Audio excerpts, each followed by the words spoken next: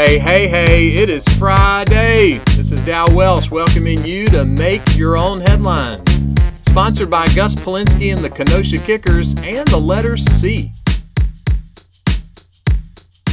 So do you have to use any stairs today? I am super thankful for my house, but I really don't like the stairs. It's just disheveling that there are 15 steps from my bedroom to get down to the kitchen.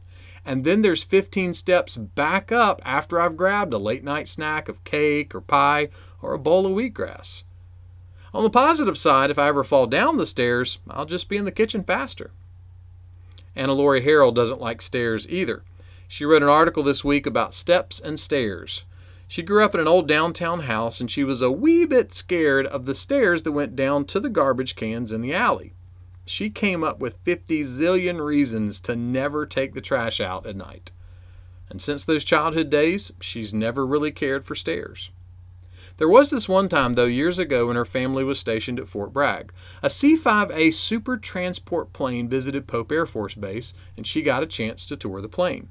She said the stairs in that monster-sized aircraft were covered with something like a gritty sandpaper on the steps, and you couldn't slip if you wanted to. King David was having a rough time, like someone whose business is struggling, or a parent who's crazy frustrated with their kids, or a grandparent facing difficult health issues. David felt overwhelmed and helpless, like he was drowning. Then something happened. In Psalm 40, he wrote this: God drew me up from the pit of destruction, out of the miry bog, and set my feet upon a rock, making my steps secure. You know, I've never found myself in the fire swamp in a mess of quicksand. But if I was, I don't think I'd call out to my wife, "Honey, can you throw me a roll of duct tape? It'll fix anything." No, when we're desperate, we need ultimate help. We may not like where the stairs lead. We may not like where the path turns. But someone said there's a world of difference between quicksand and rock. So if you're having a rough time, right now, in the car or at your house or quietly in your cubicle, cry out to God and come to Jesus.